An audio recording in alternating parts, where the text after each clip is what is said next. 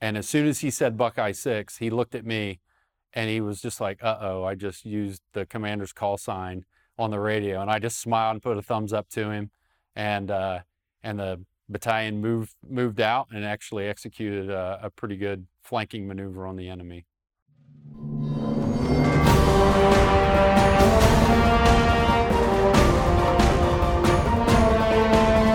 My name is Colonel Matthew S. Woodruff. I'm from the Ohio Army National Guard.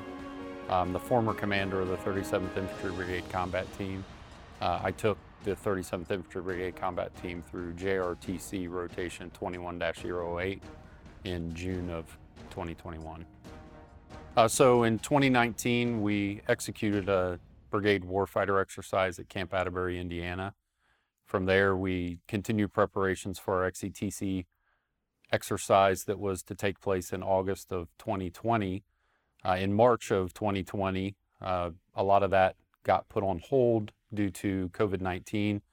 The 37th Infantry Brigade Combat Team became the JTF for the state of Ohio from the months of March of 2020 through June of 2020.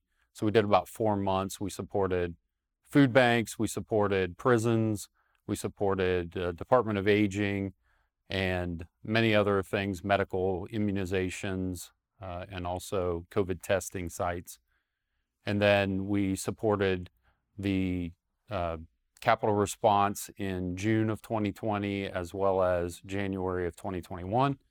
We sent 1 battalion out of South Carolina in full, and we sent 2 task force, about 210 personnel each from 2 of our Ohio battalions for that response in January.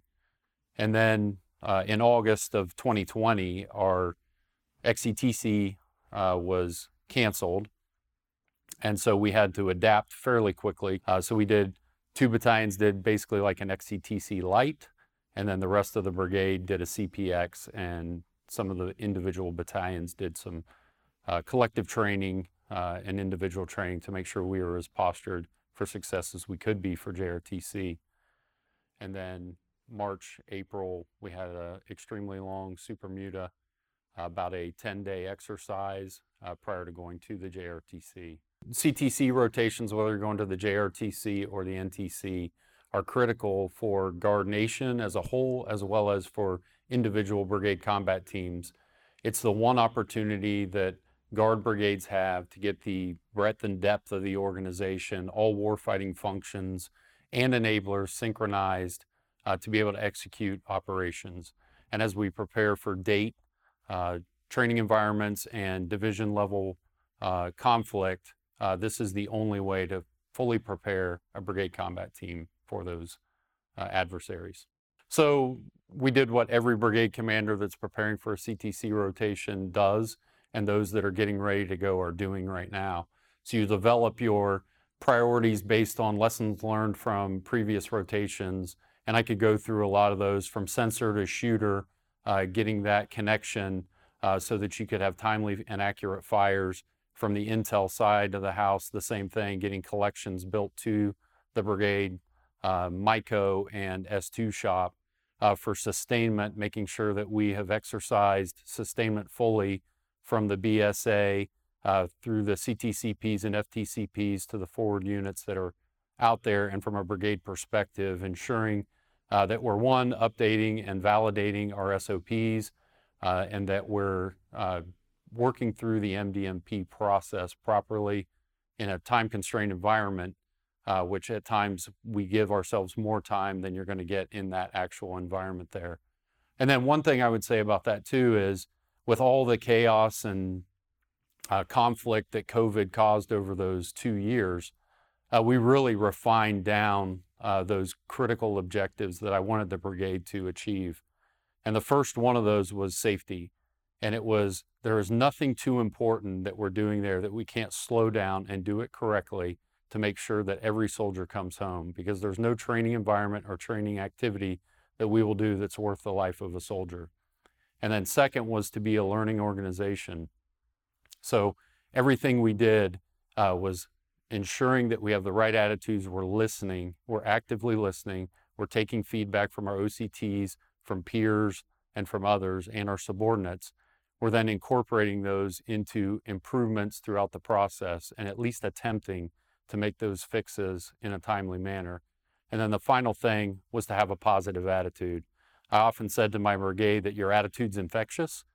And so that can go negatively or it can go positively, but you're a positive reinforcing light to your soldiers up and down the chain of command. And I think what we tended to do was I drove those 3 priorities home over and over and over again.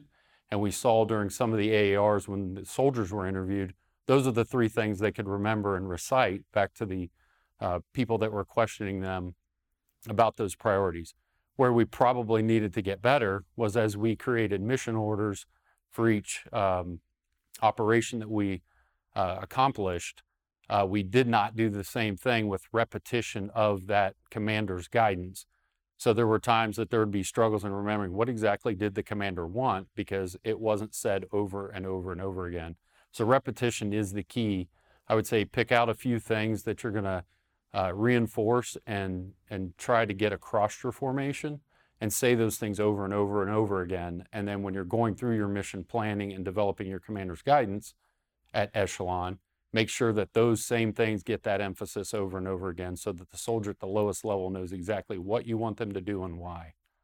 And I would say you start with the LTP, that leader training program that you do. We did ours in December of 2020.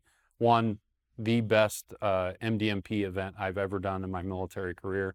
The coaches, teams, trainers were all extremely professional and helpful. And then taking all of that through the rotation.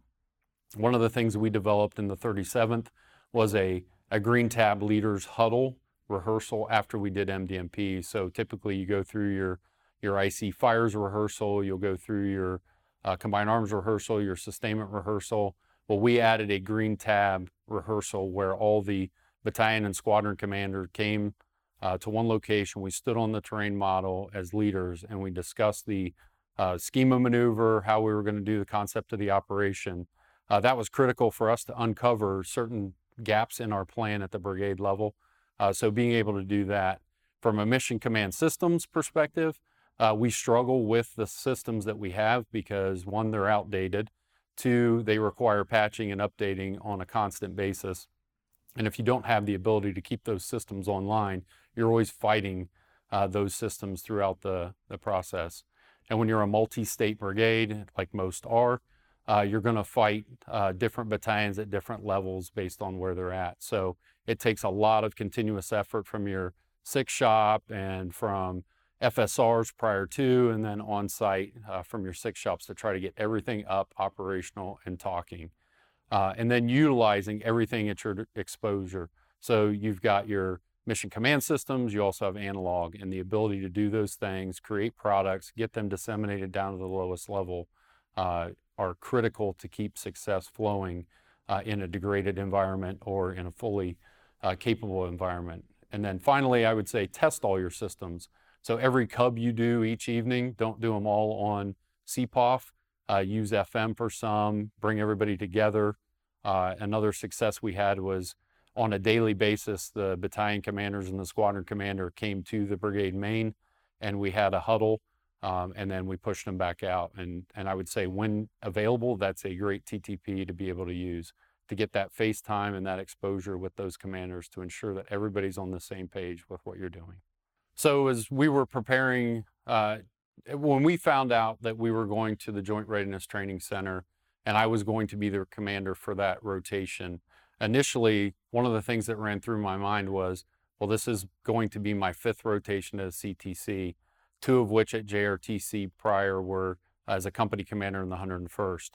But I had not been a brigade commander, so personally there was a little bit of fear and a little bit of stress that was related to managing the entire breadth of the organization, all of those warfighting functions and enablers. And until you see your entire brigade and enablers laid out on terrain, it's really hard to imagine and understand how big a BSA is and how big of a footprint your BEB has, and not even talking about your brigade headquarters alone.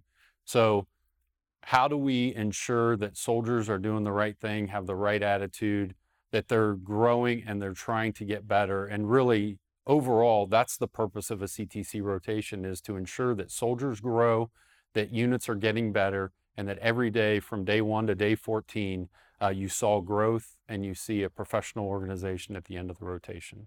So I think the value of a CTC rotation when it comes to leader development, and I would say it's not just the CTC rotation, there's so many things that lead up to that rotation that are also value-added leader development tools that you can utilize between LTP, utilizing the coaches that you'll meet at LTP, beyond LTP, reaching out to your OCTs that are at the CTC. We were able to reach out to those in the months prior to our rotation, and they willingly gave their time to do evening LDPs with specific units or leaders or warfighting functions. And we would have 2 to 3 hour meetings about once a month with some of our OCTs that were stationed at the JRTC to help make us more aware and knowledgeable of what we were to expect, as well as to teach us techniques and tactics that were successful for other units that went through those rotations. But the CTC itself, there's no greater opportunity to grow as a platoon leader, as a platoon sergeant, as a squad leader. It's an incredible training environment. And you have to have your soldiers in a mindset that they're going to get better through all of this training. Have great attitudes, because if you can combine all those things and have good attitudes and a willingness to learn, everyone's going to grow, everyone's going to get better. And the next time you execute your CTC rotation, those squad leaders are your first sergeants. Those company commanders are battalion commanders. So that growth and that knowledge and experience will come back to benefit the overall organization and the National Guard as a whole. A lot of the things I saw with OCTs are very different than what I experienced in my previous 4 rotations. So what I can tell you is, anyone that's done a CTC rotation in the past, probably prior to the last 4 to 5 years, experienced the less of the coach, more of the observer evaluator. They would sit around, they would write down things, and then they would crush you in an AAR. What I experienced from the OCTs at this point, from this rotation, and I will say it goes back to LTP on, is there is a true embracing of the observer coach and teach or trainer. So they took the opportunity and they would sit down, they would give you advice, they would talk to you about what you can do to be better. They would pat you on the back when you did some really great things. And there was never a time that it was adversarial. Every one of them was a true professional that was willing to give their time, like I said, even outside of the rotation, to provide professional development opportunities for any level of leader that wanted it. So probably 2 rotations in different years prior to our rotation, we sent packages of OCTs. So in 2 years worth of rotations, we sent approximately 75 to 100 personnel from the brigade to be guest OCTs. Some of them went to NTC in 1 year, and then another group went to the JRTC in the next year. The experience and the knowledge that they gained from just being OCTs, observing how units executed operations, understanding the planning process, and how the cycles of sleep and effort and all of that tied together, how to synchronize some of those warfighting functions, I think were absolutely critical to those individuals. And it's extremely challenging when you're trying to do your normal AT periods prior to a rotation, as well as the burden, for lack of a better term, of an additional 30 days at a CTC rotation as a guest OCT. But those that went and those that volunteered to go were extremely thankful for the opportunity and grew tremendously because of it. So as BCTs, we typically focus on the maneuver elements. We sometimes forget about all those other assets and capabilities that tie into the brigade to make them successful. So not just the field artillery, the BSB, the BEB, the other enablers, the MP unit that gets attached to you, the air defense battery, the PSYOP civil affairs, all of those assets that come together are critical to ensure that your unit's successful. I'll just highlight a couple of areas that were really beneficial to us as an organization. When you take air defense artillery, which we don't have a lot of in the Ohio or in the National Guard as a whole, and you bring that into a BCT that doesn't get the opportunity to train with them on a regular basis, it can be very difficult. Our air defense battery that went to the JRTC with us, they integrated in very quickly. We disseminated them, reorganized them throughout the brigade, and they were able to provide critical support when attack aviation, enemy air was overhead. We were able to see the results of that with several kills on aviation. And when you get to see a PFC that the first time they get to do something like that, they're so excited when they shoot down one of those hinds or hips. That's what the meaningful things are that you take out of those rotations. For our reserve counterparts and our civil affairs and PSYOPs teams, I can't say enough great things about what they did. The PSYOPs team in particular was tied to my hip most of the rotation. They escorted me with another team into towns when we had to visit with provincial governors or mayors, and they were a critical asset to everything that we did. And then that civil affairs, just making sure that the climate across the operating environment was positive toward U.S. forces, and that we're able to accomplish our missions with relative support of the population. I would say the most memorable and meaningful moment for me coming out of JRTC 21-08 was the last day of our operation. We had just completed the final defense, and I had a young specialist that came up to me, and he was so excited, and he said, "Sir, this is the greatest thing I've ever done. You know, I haven't even had a real drill weekend or ATs yet." He was cross-leveled into the brigade at the last moment. And so it was pretty exciting to see how much he enjoyed what he did. The fire that was in his eye about that rotation was just, those are the meaningful things when you see soldiers excited about what they're doing. And then one of the other more comical, enjoyable events, we had a brand new RTO at the brigade headquarters. And on day one, he was like a little flower that whenever anything got stressful, he just kind of wilted. And by the last night of operations, he's listening to calls over the radio. He's waiting for me to assist him in guidance to battalions. And at one point, one of my battalions was in contact, and we had another battalion that was in close proximity that they could shift and assist. And without me giving him any guidance, this young specialist on the radio called a battalion commander and said, "Viking 6, this is Buckeye 6. I need you to move south and assist the Cav Squadron." And as soon as he said Buckeye 6, he looked at me and he was just like, "Uh-oh, I just used the commander's call sign on the radio." And I just smiled and put a thumbs up to him. And the battalion moved out and actually executed a pretty good flanking maneuver on the enemy. Yeah, so how did I prepare our leaders for the high stress environment of a JRTC and a CTC rotation? One, I think through the training programs that we develop and placing them in situations where they're pushed beyond what they're normally used to, I think is critical. And I think the entirety of my command, I've always emphasized being a learning organization and trying to grow and get better every day, and not crushing junior subordinate leaders for making mistakes, giving people the ability to take initiative, make decisions, and then learn from those decisions, whether good or bad. And then that positive attitude has been a reinforcement point for me for the last 2+ years, to make sure that each soldier, each leader understands that the way that they lead can be positive and effective, that the purpose of them leading our nation's most critical asset is to be that positive, reinforcing, encouraging person that helps them grow from one day to the next and push themselves past the limits of what they're normally used to. So I think there were a couple big keys that we took out of our CTC rotation. So the ability to come together as a team, to bond, to grow, and it's 30 days approximately in an austere environment. We're all embracing the heat, the humidity, the stress, the challenges of doing that. And from the first day on the ground to the last day before we left, the morale, the cohesiveness of the organization grew.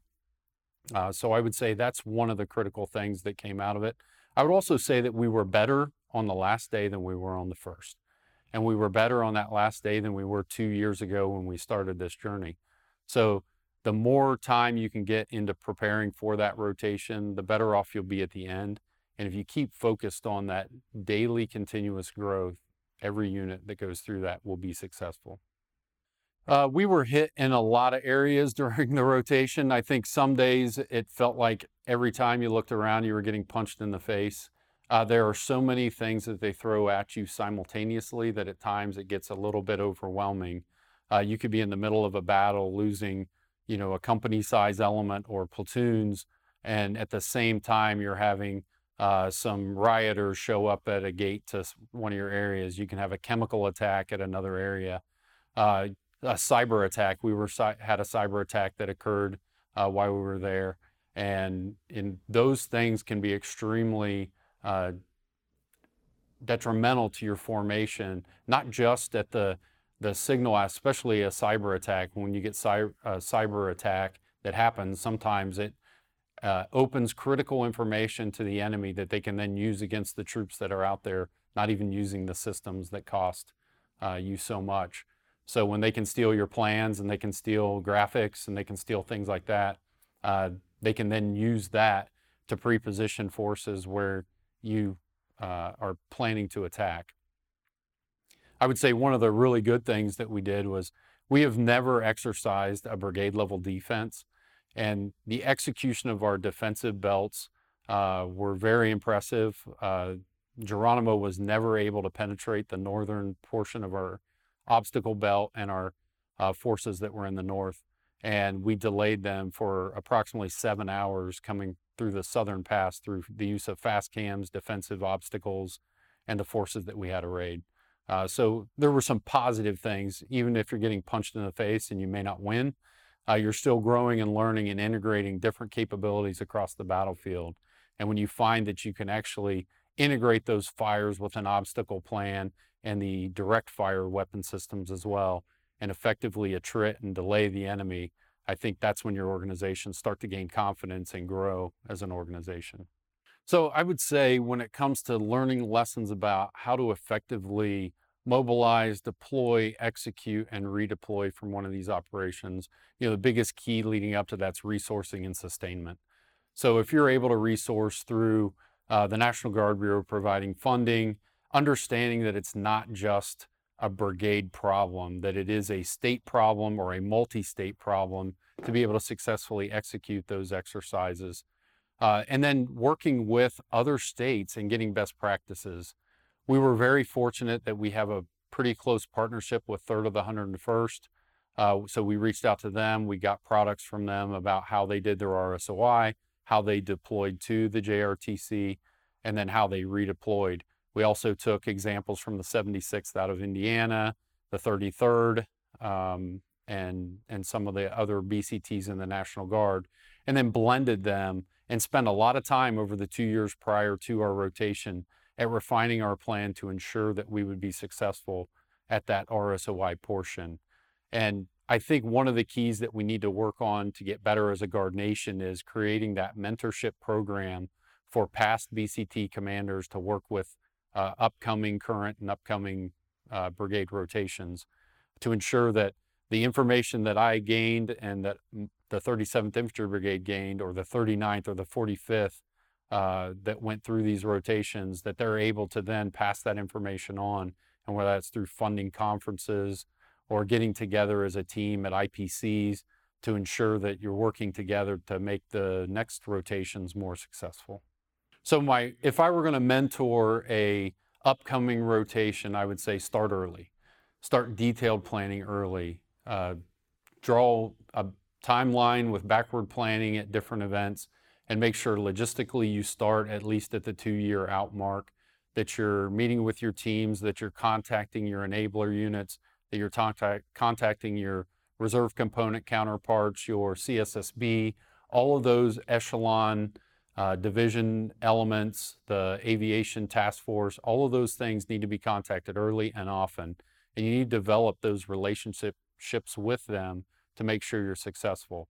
I would also say take care of your soldiers. So in everything you do, it won't mean a thing if all your soldiers aren't there to execute. So do everything you can to train them as well as you can leading up to the rotation, and then take care of them with that positive leadership that's encouraging and engaging, and developing the growth and leadership characteristics that you want out of your force. The way that we managed risk at our rotation was, like I said, if you go back to that first critical commander's intent that I had, which was safety. So a lot of our soldiers aren't familiar with driving in that terrain. They're not familiar with driving at night. They're not familiar with driving under night vision goggle conditions, just walking in those conditions. So a couple of things that we did was we slowed down.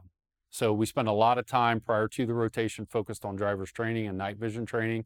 We did that during the RSOI period. Every night we practiced driver's training and night driving.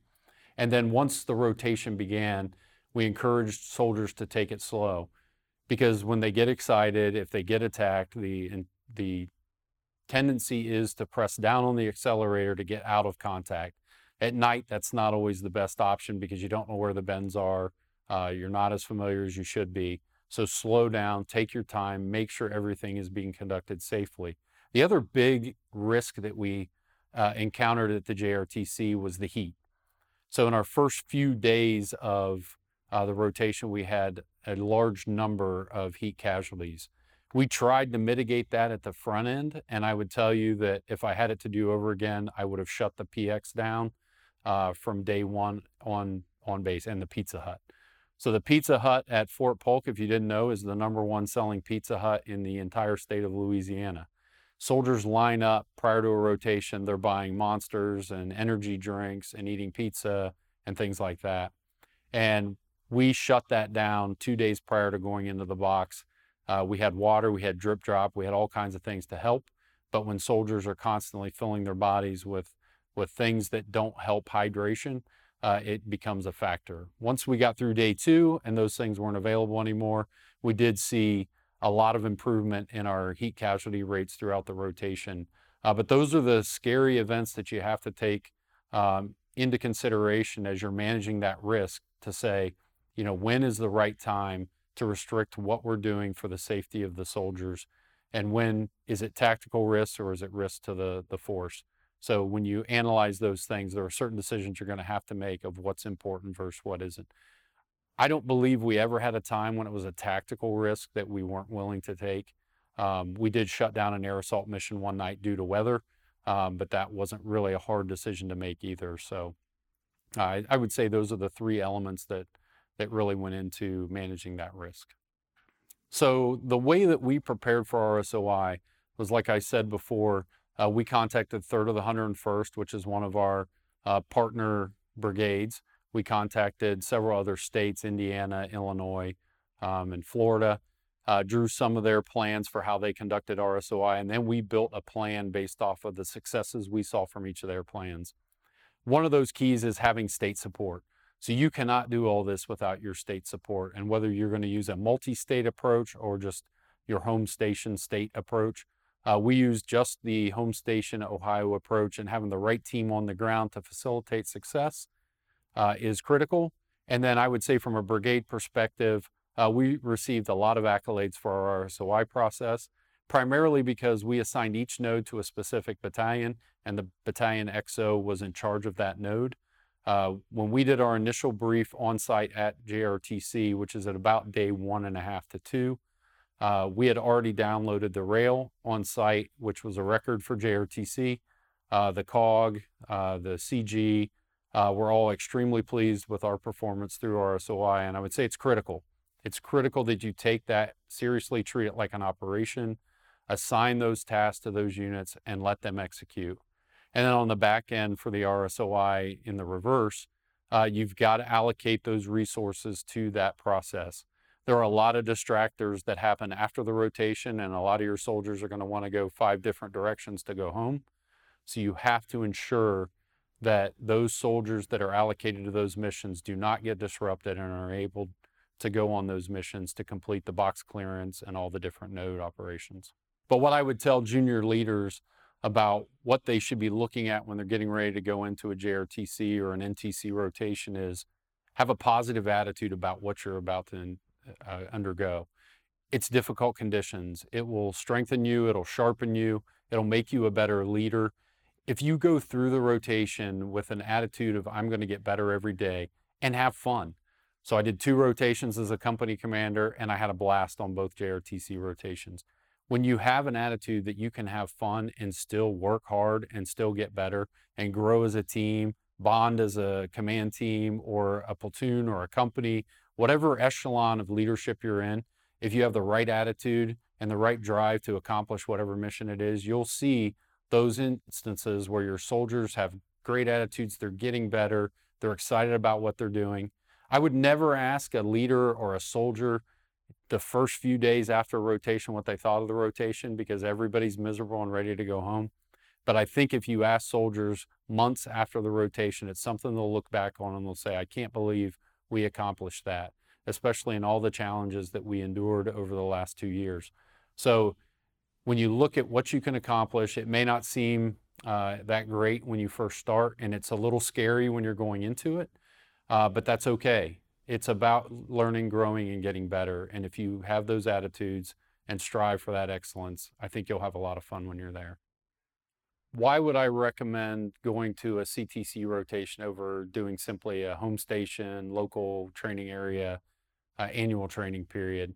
And I can say that there's a couple things that we just can't replicate at a home station training event, even an XCTC or a Northern Strike or anything like that.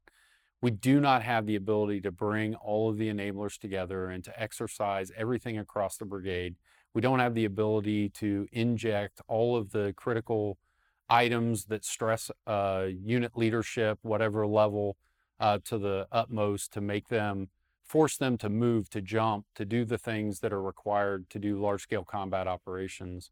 And then finally, we cannot replicate the OPFOR that's provided at those rotations. There is nothing better than going up against the world-class OPFOR, whether you're at NTC or JRTC. And our experience with Geronimo at JRTC was absolutely phenomenal. The interaction, the feedback, the AARs, the hot washes that we get, and they're integrated into those, giving us tips on how we could do better from their perspective, and things that we did that disrupted them, and things that we could have done to continue to exploit their weaknesses as well. If you told me we were deploying within 6 months to maybe 9 months of the rotation, we're absolutely better postured for that deployment, having gone through a CTC rotation. The fact that our deployments about 15 months after the rotation, we will definitely see some degradation of the skills and training that we've grown through that rotation. And also you're going to have a lot of turnover in positions and personnel. So my advice would be, how do we work with FORSCOM and the National Guard Bureau to ensure that our rotations are aligned better with when those deployment cycles happen? The only other thing that I would touch on to make a unit more successful at a rotation is when you do that coordination with prior BCTs that have went through these, that have gone through these rotations, that we ensure that we're taking the products and applying them. So at the CTC seminar at Fort Leavenworth, I provided several of the brigades going to JRTC with an RSOI checklist. We did not receive that until day 1 of RSOI. Had we received that in the 2 years prior to, we could have implemented those tools through all of our training events leading up to the rotation. And it seems really simple when you look at it, but when you start dissecting all of the equipment that you should bring to a rotation and understand where that equipment is allocated. One example that really hit us at JRTC was you start briefing these slides to the COG, and one category was water cans. And you'd start to look at one infantry battalion in particular, and then you would see Alpha Company has 60 water cans, and then you go to the next company and it has 10. And so that understanding of where all your equipment is, how to reallocate it to ensure everyone is postured for success. And then it also keys you in on what is the equipment that you need at a rotation. So if you don't bring all your chemical equipment, the testers, the protective equipment, if you don't bring all of your protection items, the shoot, move, communicate, protection, if you don't follow that in your communication style, if you don't follow that to the T and bring everything at your disposal as a brigade, you'll find that it hurts you somewhere in the box. So if you only have enough crews to bring 5 50 cals, but you have 6, and you leave the 6th one at home, when one breaks out of CTC rotation, you don't have that float to put in the formation. And so I would recommend that you bring everything that you have, make sure that you use everything you can, and that'll help you be more successful.